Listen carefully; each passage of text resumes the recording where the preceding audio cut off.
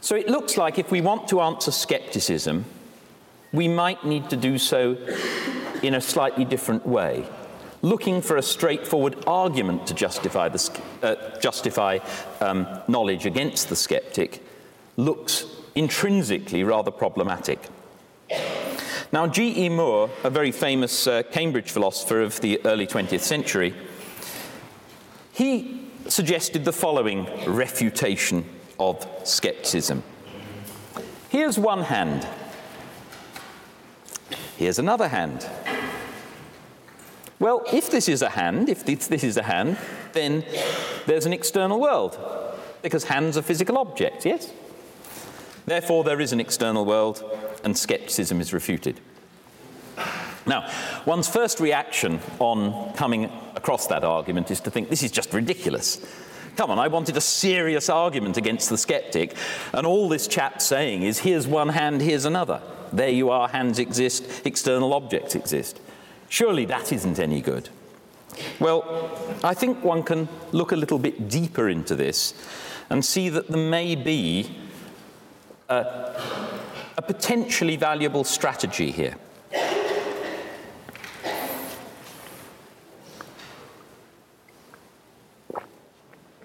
Now, two very well-known forms of argument are dignified with ancient Latin names. You will quite likely have come across at least the first of these, very commonly used, modus ponens. Well, modus ponens is the method of inference whereby you go from P implies Q and P is true to the conclusion that Q is true. That is clearly a valid method of inference. If P does imply Q, that just means that if P is true, Q is true too.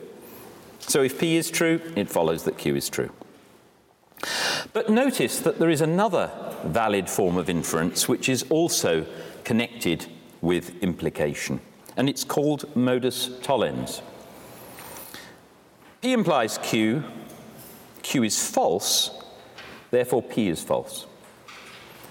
Think about it for a moment, check you agree, that is a valid form of inference. If P implies Q, that means if P is true, Q has to be as well. So if Q is false, P can't be true.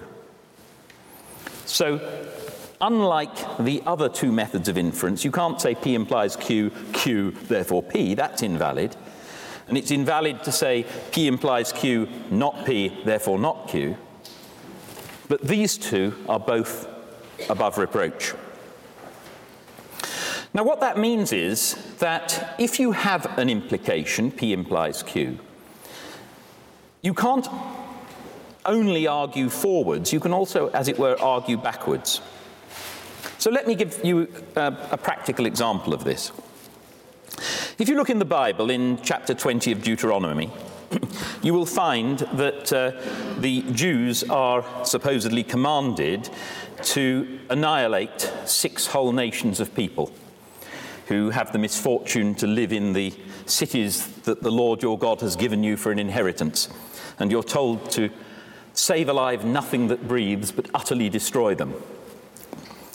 Not only the fighting men, but the women, children, animals, everything. Now you can imagine a religious fundamentalist who argues like this.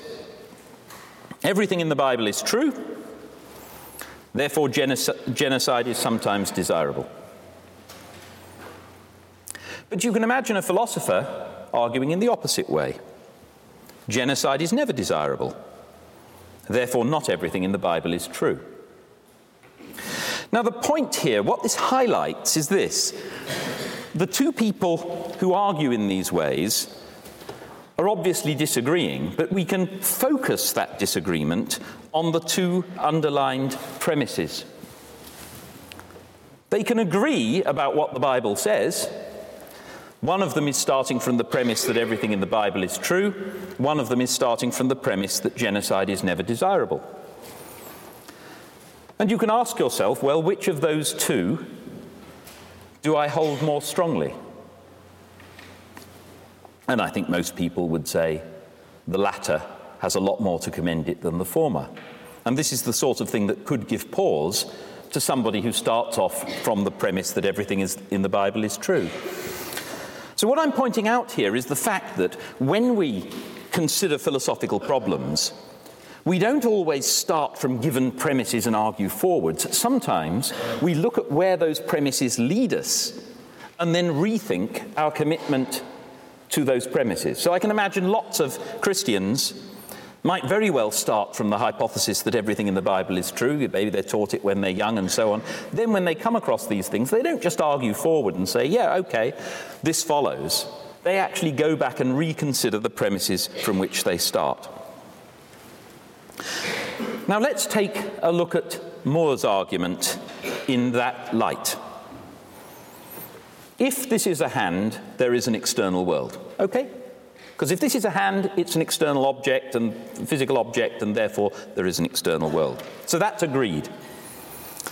And Moore is effectively saying, we know this is a hand, therefore we know there's an external world. Whereas the skeptic says, we don't know that there's an external world, therefore we don't know that this is a hand. Think of that in the light of one person's modus ponens. One person wants to argue forward, one person wants to argue backwards. Moore can perhaps plausibly claim that his premise, we know this is a hand, is more plausible than the premise of the skeptic. We don't know that there's an external world. That, after all, is a very difficult theoretical claim, the claim that we do not know that there's an external world. The claim that we know this is a hand might seem, when you put the two against each other, to have more to commend it. So in effect, what Moore is saying is that Descartes is wrong to put all the onus of proof on the person who wants to oppose the skeptic. The skeptic, too, is making a substantial claim that we do not know certain things. Maybe that needs to be put against the claim of ordinary believers that they do know such things. Okay, well, probably most of us would like to agree with Moore. We'd like to think, yes, we do know that this is a hand. But the argument still seems rather crude. It looks as though we want some sort of philosophical argument rather than just a bare common sense claim to justify knowing that this is a hand.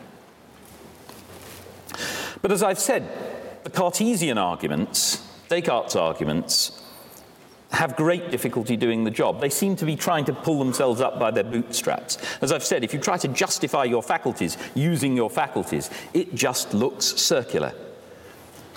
So trying to get anything more substantial than Moore's argument, which does seem rather thin, or can do certainly from many perspectives,